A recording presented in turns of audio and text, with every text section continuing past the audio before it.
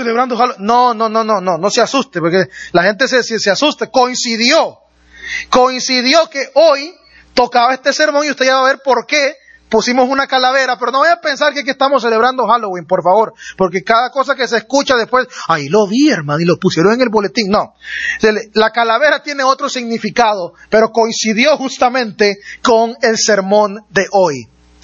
Y particularmente estoy emocionado, aunque debo decirle que me preocupé un poco cuando revisé la temática que me tocaba predicar hoy. Me di cuenta que el texto de hoy ya lo prediqué en la última noche de alabanza. O sea, los que vinieron a la última noche de alabanza, no la de octubre, sino la de septiembre, vamos a leer el mismo texto. Y entonces me vi entre la espada y la pared y alguien se me acercó y me preguntó, ¿y qué más va a decir de ese texto?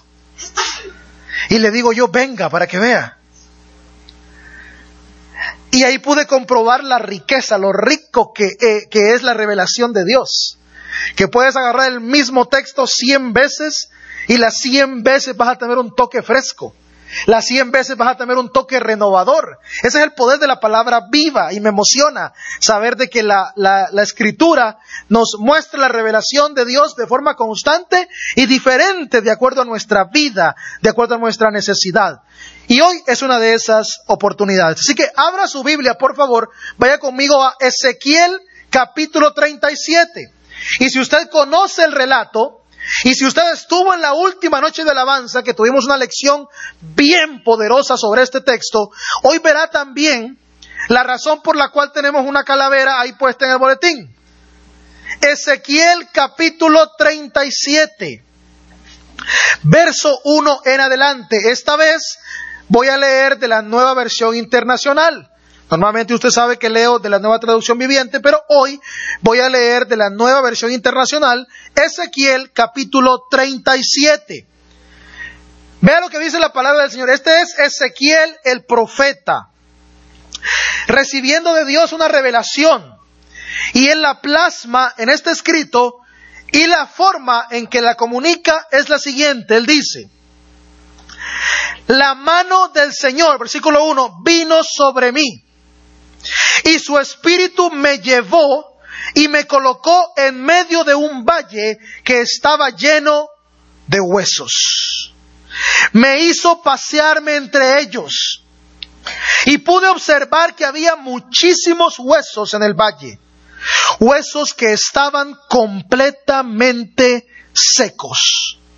Y me dijo, hijo de hombre, ¿podrán revivir estos huesos? Y yo le contesté, Señor omnipotente, solo tú lo sabes. Entonces me dijo, profetiza sobre estos huesos y diles, huesos secos, escuchen la palabra del Señor. Así dice el Señor omnipotente a estos huesos, yo les daré aliento de vida y ustedes volverán a vivir. Les pondré tendones, haré que les salga carne y los cubriré de piel. Les daré aliento de vida y así revivirán. Entonces sabrán que yo soy el Señor. Tal y como el Señor me lo había mandado, profeticé. Y mientras profetizaba, se escuchó un ruido que sacudió la tierra y los huesos comenzaron a unirse entre sí. Yo me fijé y vi que en ellos aparecían tendones y les salía carne y se recubrían de piel, pero no tenían vida. Entonces el Señor me dijo, profetiza, hijo de hombre, conjura al aliento de vida y dile, esto ordena el Señor omnipotente, ven de los 4 vientos y dales vida a estos huesos muertos para que revivan. Yo profeticé, tal y como el Señor me lo había ordenado, y el aliento de vida entró en ellos. Entonces los huesos revivieron y se pusieron de pie. Era un ejército numeroso. ¡Wow! ¡Wow! Este es uno de mis relatos favoritos en la Biblia. Es una de las historias que más toca mi corazón. pero también es una de las historias más poderosas. Y hoy el giro que vamos a darle a esto, y repito, si usted estuvo en la noche de alabanza se dará cuenta que fue algo completamente distinto. Hoy no vamos a hablarle a aquellas áreas muertas de nuestra vida. Hoy no. Hoy vamos a ver la pintura desde una perspectiva distinta. Este texto es una representación extremadamente poderosa, y valga la redundancia aquí, del poder de la resurrección. El poder de la resurrección. Pero nosotros como cristianos, lo primero que se nos viene a la mente cuando pensamos en la resurrección son dos cosas. Número uno, la resurrección de Jesús, por la cual todos damos gloria. Amén. Amén. Y lo segundo que se nos viene a la mente es la resurrección de los muertos en el día final, la cual todos anhelamos. Amén. Amén. Gracias. El que no dijo amén como, no, yo no me quiero morir, hermano. O sea, la gente dice, yo anhelo la segunda venida del Señor, pero que no me mate. Pues, si tu cuerpo tiene que ser transformado, o sea, mírate bien en el espejo, porque si el Señor viene mañana, ya no va a ser igual. Yo lo que le pido al Señor es un cuerpo transformado sin panza, para estar por la eternidad así, por la eternidad así.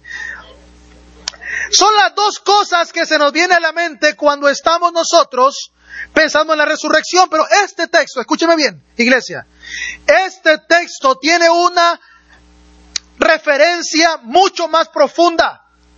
Tiene una referencia mucho más dolorosa quizá. La profecía, la visión, el sueño, la revelación de los huesos secos le habla a una audiencia que estaba muerta espiritualmente. Voy a repetir eso. Esta visión, este relato le habla a una audiencia que estaba muerta espiritualmente, a una audiencia que aunque vivía necesitaba resurrección espiritual, pues su espíritu era comparable a un mar de huesos secos. ¡Wow! De verdad que esto es poderoso, pero también doloroso. ¿Cómo es la condición espiritual de alguien cuyo interior es como los huesos secos? No está en agonía espiritual, no está en dolor, no está solamente muerto, ya es puro hueso. Y no solo hueso, es hueso ya seco. Esta porción le habla a un pueblo de Israel que se encuentra quizá en la peor condición espiritual de su vida. Esta profecía le habla al pueblo escogido por Dios. Por favor, concéntrese en esto. Este mensaje no lo lanza el profeta a los paganos. Este mensaje no lo lanza el profeta a los que no creen en el Dios verdadero. Este mensaje el profeta lo lanza por orden de Dios a aquellos que creen que Dios, Jehová, Yahvé, Yahweh es el único Dios verdadero. Le está hablando a gente que conoce a Dios, pero a pesar de conocer a Dios, están muertos espiritualmente. Y eso hasta da miedo. Le habla a un pueblo de Israel que se encuentra aproximadamente a 10 años de exilio, con 10 años del exilio. A un pueblo que fue separado de sus raíces religiosas, tradicionales, litúrgicas. A un pueblo que fue aislado en contra de su voluntad a vivir en tierra diferente, en tierra de opresión, de idolatría. Pero también para muchos se convertiría en tierra de abundancia. Note por favor esto, hermano. En los valles, en los tiempos antiguos, no era nada fuera de lo común caminar y encontrar mares de huesos, de cadáveres. ¿Por qué no era nada extraño? Porque los valles en la antigüedad eran utilizados para peleas grandes. Se retaban los ejércitos, algunos en un extremo de una montaña, otros en la otra montaña al otro lado, y al bajar al valle era aquella sombra de muerte, aquella oscuridad, guerra, pleito, sangre. ¿Y en qué quedaba todo? En cuerpos tirados a la deriva. Algunos retrocedían, otros se quedaban a rescatar a los pocos heridos, pero al final el que moría quedaba tirado, sin dignidad, sin ceremonia fúnebre, sin conocer o sin que su familia conociese, lo que había ocurrido hasta meses después, que los pocos sobrevivientes, si es que alguno, volvían a casa. Las aves de rapiña venían y comenzaban a comerse los cuerpos. En los valles, en la parte desértica, el sol era tan fuerte que la descomposición se aceleraba. Imagínense el mal olor que podía venir de un ejército grande muerto en el valle. Cuando ese mal olor pasaba por los vientos, ya no había carne y solo quedaban huesos. El mismo calor comenzaba a erosionar estos huesos y los huesos se secaban. Ya no había esperanza de vida. Alguien que venía no decía, hay que salir con estos huesos, no, porque son puros huesos y ya secos.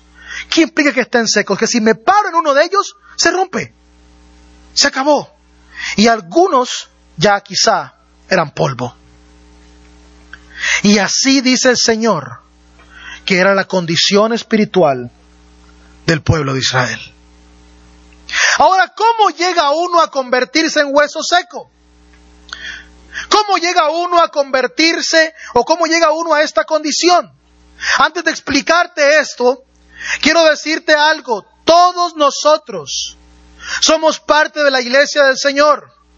Todos somos parte de una comunidad que está vinculada por la misma sangre.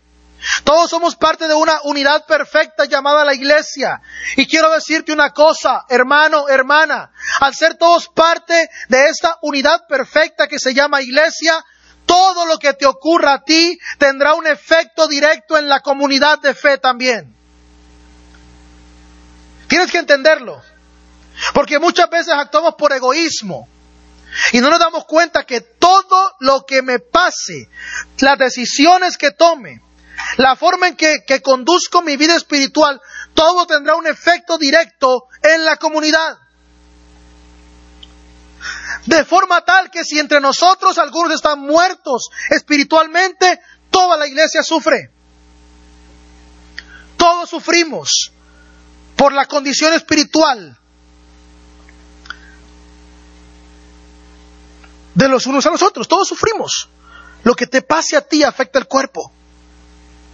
Este texto en Ezequiel no le habla a un individuo.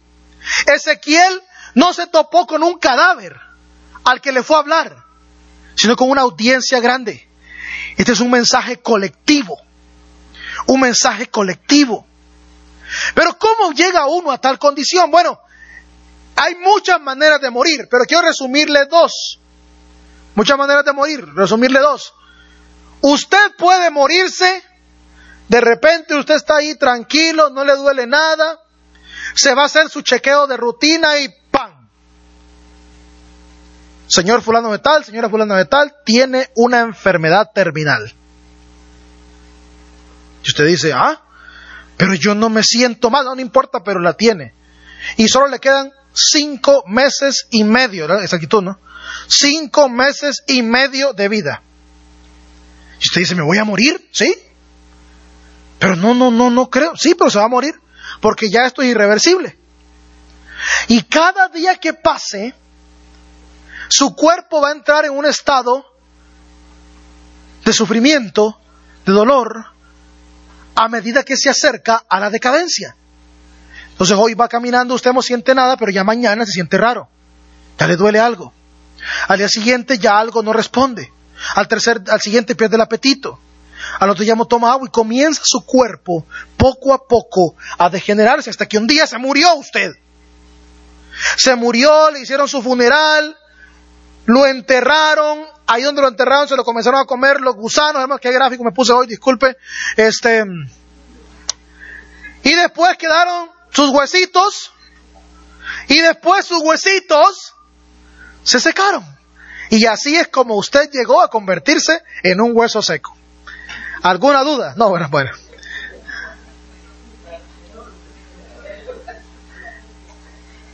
también es la primera, escucha esto, también la primera forma de morir espiritualmente. ¿Cómo llego yo a convertirme en un hueso seco espiritualmente? Así como cuando me dicen que tengo una enfermedad terminal y comienza mi vida a entrar en decadencia, yo comienzo a morir espiritualmente cuando me engancho, cuando me conecto a cosas que no están dentro del plan divino. Y esas cosas comienzan a atraparme un día a la vez hasta que me llevan a la muerte espiritual. Y la gente se cree muy fuerte y la gente dice, no, esto no me va a afectar, esto no lo voy a hacer. Pero los cristianos hoy en día seguimos enganchándonos y conectándonos con muchas cosas que se convierten en asesinos de nuestra fe. Y poco a poco los días van avanzando y dejas de ser el mismo. Dejas de ser el mismo. Vas perdiendo tu pasión, vas perdiendo tu deseo de activarte, de congregarte. Tu don se va opacando. Tu don se va muriendo, comienzas a desanimarte, entras en una depresión espiritual, hasta que un día te vuelves apático a tu propia fe, hasta que un día te vuelves insensible, frío, ya no te da, repito esto, ni frío ni calor las cuestiones espirituales. Dios te puede hablar, pero tu corazón se ha convertido ya en un hueso seco y has muerto espiritualmente. Nada te estimula, nada te motiva, no hay sermón que llegue, nada te anima, todo es pesimismo, todo es negatividad, todo es confusión. Entonces optas ya, comienzas paso por paso, ya no te congregas, dejas de orar y cuando volteas a ver, estás sumergido en un mundo de oscuridad donde nunca pensaste estar. Un paso a la vez, el día que decidiste engancharte a un asesino espiritual. Y tristemente para muchos eso se convierte en su trabajo, puede ser un asesino espiritual. Cuando lo priorizas y dices, yo amo a mi familia más que nadie, pero apareces a las 9 de la noche en tu casa, tus hijos ya están dormidos y te vas a las 5 de la mañana. ¿Por qué? Porque hay que pagar cuentas y las cuentas se vuelven prioridad sobre mi crecimiento espiritual. Hábitos, adicciones, relaciones tóxicas. Y te crees muy seguro de ti mismo. Te crees muy seguro de ti mismo. Crees que lo que haces lo puedes controlar. Pero un día va a colapsar. Y ese día puede que ocurra tu muerte espiritual. Y tu muerte espiritual nos va a afectar a nosotros. La condición espiritual en la que tú te encuentras afecta a Sunset. Te lo voy a repetir otra vez, ahora se puso específico el mensaje. La condición espiritual en la que tú estás hoy no solo te afecta a ti, afecta a Sunset. Si la congregación no crece, es porque tú no estás creciendo en tu intimidad con Dios. No es porque no hay programas, no es porque la alabanza no mejora, no es porque el sermón no es tan bueno, no es porque no hay ministerios, es porque cada uno en lo secreto no está haciendo lo que debe hacer. Porque tu condición espiritual individual afecta a toda la comunidad. La segunda forma en la que tú se puede morir, un día estaba caminando por ahí, se resbaló, se cayó, se murió. Hoy ando como bien trágico, ¿no? Trágico eres. Se murió. Se murió, se acabó, ya. Bueno, toca pues ahí nomás, ya no. Ya. Y se murió de una. En el contexto espiritual, muchas personas mueren espiritualmente cuando son expuestos a situaciones radicales de cambio en su vida. Y no saben cómo manejarlas. Y eso afecta su convicción espiritual. Comienzan a dudar de Dios. Comienzan a pensar, ¿por qué me abandonó? ¿Por qué me dejó solo? ¿Por qué permitió que esto pasara? Y fue algo tan fuerte, tan rápido, que de un día para otro tú dijiste y te cuestionaste, ¿realmente Dios es real? ¿Realmente Dios existe? Y ese fue el detonante que te llevó al colapso. ¿Qué pasa cuando toda una comunidad muere espiritualmente? ¿Qué pasa cuando toda una iglesia colapsa en su vida espiritual? ¿Cuáles son las características de estos cuerpos tirados en el desierto? No tienen vida, no hablan, no avanzan, no crecen. Lo que se respira es ambiente de muerte, de tristeza, de dolor, abandono, frialdad, apatía. crítica, chisme, rencor, resentimiento, venganza. Y todos estos síntomas de muerte espiritual comienzan a circular en cualquier comunidad que permite que su avivamiento espiritual recaiga. Y ya nada es positivo. Llegas, quieres estar ahí, pero te topas con algo negativo, con algo que choca, con un ambiente hostil. Y esa era la condición del pueblo de Israel. Están en el exilio, abandonados, sin fe, sin compromiso. Dios se volvió un segundo plano. Sus hermanos se volvieron segundo plano también. Su familia, su gente.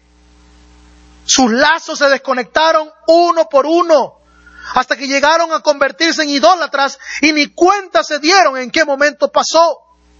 Y déjenme decirle una cosa, si existe un país en el mundo donde convertirse en idólatra es súper fácil, es este país. La gente se llena la boca y dice, vivimos en el mejor país del mundo. También es el más idólatra. Idolatría al consumismo, al individualismo, a la banalidad. Como todo está accesible, todo lo quiero. Y comienzo a impregnarme, a mezclarme y entrar en un exilio espiritual. ¿Por qué ese exilio? Porque te separa de lo que realmente es prioridad para tu vida, hasta que te arrastra a la muerte. Y ahí está Israel, como huesos secos. Y así están muchas iglesias, como huesos secos. Y da temor pensar que podamos nosotros convertirnos en esto. Pero ¿quién es responsable? Tú y yo. Porque el avivamiento de mi corazón determina también el avivamiento de mi congregación. Ahora, ¿qué pasa cuando hemos muerto espiritualmente? Hay dos cosas muy poderosas aquí. La primera, el Señor le dice a Ezequiel, hijo de hombre, ¿tú crees, hijo de hombre, tú crees que estos huesos pueden cobrar vida? Y él dice respuesta sabia, porque si usted está frente a un montón de huesos, usted dice, tal vez pierde la esperanza. Tal vez pierde la esperanza. Tal vez dice, pero sí, pero no. ¿Tú crees que estos huesos pueden cobrar? Solo tú lo sabes. Lo que Ezequiel está diciendo es, solo tú tienes el poder. Solo tú posees la habilidad. Solo tú posees lo que se necesita para que la vida vuelva. Y el Señor le dice entonces, profetízales. ¿Qué le dice? Entonces, predícales. Entonces, háblales. Entonces, anímalos. Entonces, levántalos. El primer paso para un avivamiento espiritual es creer que Dios puede despertarnos. Es creer que Él tiene el poder para levantarnos. Como te pregunte, ¿tú crees que Sunset va a crecer? Yo lo creo, porque conozco al que tiene el poder para eso. Si me preguntan, Sunset va a ser un impacto poderoso en la comunidad, en la sociedad, aunque la gente lo critique, le digan esto, le digan lo otro, y algunos se van y otros entran. Yo lo creo, porque nosotros no dependemos de quién entra, de quién sale o de quién nos critica desde afuera. Dependemos de la presencia del Señor. Y eso es lo más importante. Y yo creo que Dios puede traer avivamiento a la congregación. El segundo paso es declarar tal cosa. Uy, me emocioné. El segundo paso es declarar tal cosa. El Señor le dice, decláralo, dile, muestra. Hermanos, tenemos que comenzar a declarar esperanza. Si queremos un avivamiento en Sunset, si queremos un despertar congregacional, si queremos un revivir espiritual, si queremos resucitar espiritualmente, comienza a declarar las palabras correctas. Para de decir, tenemos un problema aquí. No, tenemos un Dios más grande que los problemas. Para de decir, es que hay cosas que no están funcionando bien. Y comienza a decir, yo voy a dar mi don, mi talento, para que esto se conecte. El espíritu crítico no proviene del Señor. Porque en este versículo no se hizo un análisis de los huesos. No se hizo estrategia de los huesos. No llamaron a un especialista en huesos para decirle cómo lo revivo, cómo lo levanto, cómo le pego carne. No, todo fue divino. Todo fue divino. Mis palabras deben cambiar. Si las palabras tienen poder. Si todo el tiempo paso diciendo yo, estamos mal. Miren, la asistencia está baja, Dios mío, estamos mal. Miren, no vino la gente a la mochila, estamos mal. Es que no, estamos mal. Mire cómo... No, si todo el tiempo constantemente declaras, estamos mal, ya va a parecer está mal. Todo el tiempo, no. No podemos permitir que el lenguaje crítico negativo gobierne nuestras vidas porque no pertenece a nosotros. Porque nuestro lenguaje por naturaleza es un lenguaje de esperanza.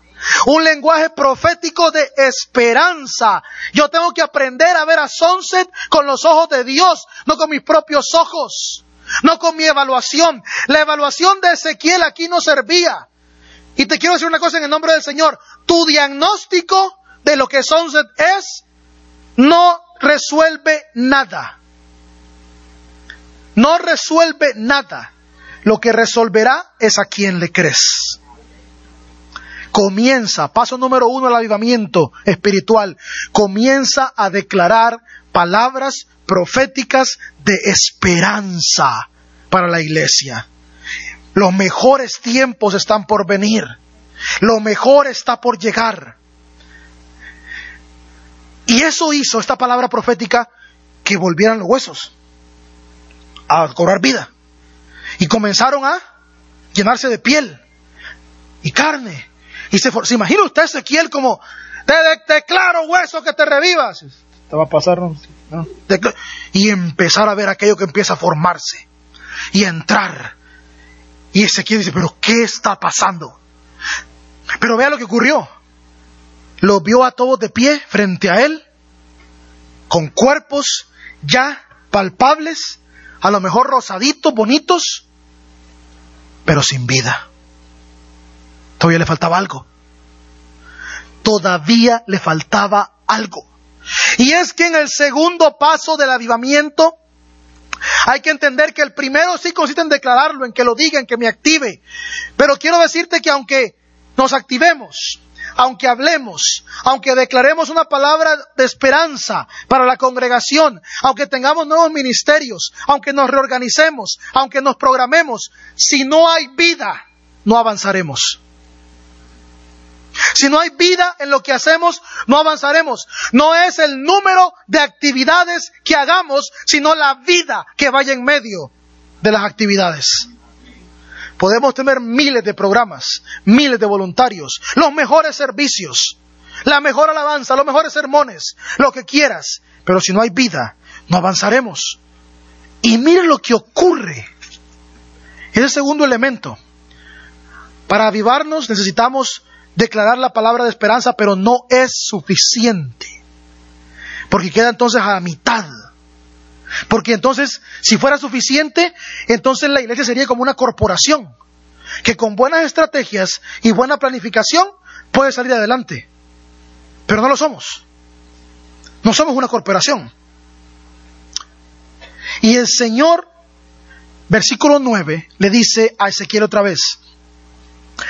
Entonces el Señor me dijo, profetiza, hijo de hombre. Le dice las mismas palabras, pero note por favor el cambio aquí. Conjura al aliento de vida y dile, esto ordena el Señor omnipotente. Ven de los 4 vientos y dales vida a estos huesos muertos para que revivan. Un momento. Ya Ezequiel no le está hablando a los huesos. Ya Ezequiel no le está hablando a los huesos. Ya no lo está haciendo. El Señor le dice, profetiza al aliento de vida. ¿Y quién es el aliento de vida? Él mismo, el que se lo está pidiendo. ¿Qué le está diciendo entonces el Señor a Ezequiel? Ora, búscame, pídeme, háblame y yo daré vida. El segundo componente poderoso para que un avivamiento ocurra es el poder de la oración. Pero no la oración que me voy y me pongo, Señor amado, te pido aquí que bendiga este día. Una oración conectada con su propósito. Una oración específica. Una oración alineada con el propósito de Dios. Una oración donde el Señor le dice, esto quiero que pidas. La pregunta es, ¿qué te ha mostrado el Señor que pidas por Sunset? No es orar por orar. No es orar y decir, Señor, bendícenos, danos sabiduría, queremos hacer tu voluntad. Son bonitas palabras, pero a lo mejor no nos retan lo suficiente. Necesitamos comenzar a orar como iglesia de forma poderosa, de forma revitalizante, donde empecemos a experimentar a través de la oración la gloria de Dios. El que ora no puede seguir siendo el mismo. El que ora se expone a la presencia de Dios y cambia, se transforma. Porque si no, tu oración era una vana repetición.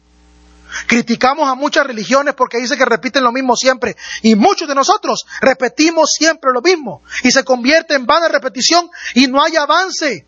Nuestro estancamiento comenzará a eliminarse de nosotros cuando empecemos a orar como comunidad, alineados al propósito de Dios, comprometidos y entregados. No basta con inclinar tu rostro y pensar bien las palabras que vas a hacer. Ve a tu aposento, ora, cae de rodillas, llora al Señor y pídele que traiga vida y que revitalice tu espíritu y el de todos nosotros. El Señor no le dijo, pide por el pan aquí, pide por tu vecino. El Señor dice, pídeme que traiga vida. Pídeme que traiga vida. Y esa debe ser nuestra oración. Cuando esta profecía se dio, ¿sabe qué fue lo siguiente que ocurrió? El pueblo comenzó a volver. El pueblo comenzó a tener fe. La división entre el pueblo del norte, el reino del norte y el reino del sur fue quitada. Comenzó a existir reconciliación. Porque déjeme decirle una cosa, amado hermano. El síntoma de la vida es el reflejo del carácter de Dios. Una iglesia donde Dios está presente es una iglesia llena de gracia, donde cualquiera puede venir con cualquier condición y no será juzgado, sino que recibirá gracia. Será perdonado. Una iglesia donde el Espíritu del Señor mora, hay perdón, hay gracia, hay reconciliación, hay restauración. Hay entrega, hay compromiso de cada miembro. Porque el Espíritu del Señor es vida y cada miembro debe irradiar dicha vida. Declara hoy palabras de esperanza para tu comunidad, para tu familia aquí. Y comienza a orar alineado con el propósito divino. Póngase de pie, por favor. Vamos a cantar. Si tienes peticiones de oración, ven al frente. Si quieres entregar tu vida al Señor,